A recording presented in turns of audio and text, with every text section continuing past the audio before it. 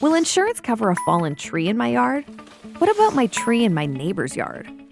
Most homeowners' insurance policies will cover fallen tree damage to your home, its contents, and other structures, like a detached garage, as long as the tree fell due to unforeseeable perils like fire, windstorms, ice, snow, and lightning.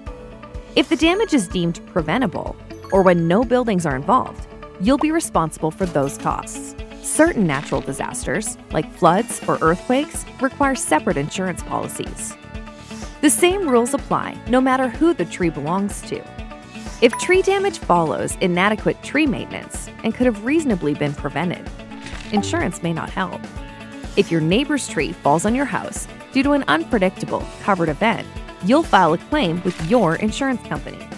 And if your tree falls on your neighbor's house, they'll contact their own insurance carrier, unless you could have prevented it, in which case insurance might not help. Of course, valid insurance claims for tree damage to structures and their contents are always subject to your plan limits and deductibles. Make sure you're covered by the insurance that's right for you. Get in touch with a Trusted Choice independent agent before tree damage happens to get multiple quotes tailored to your needs. Be independent. Go independent.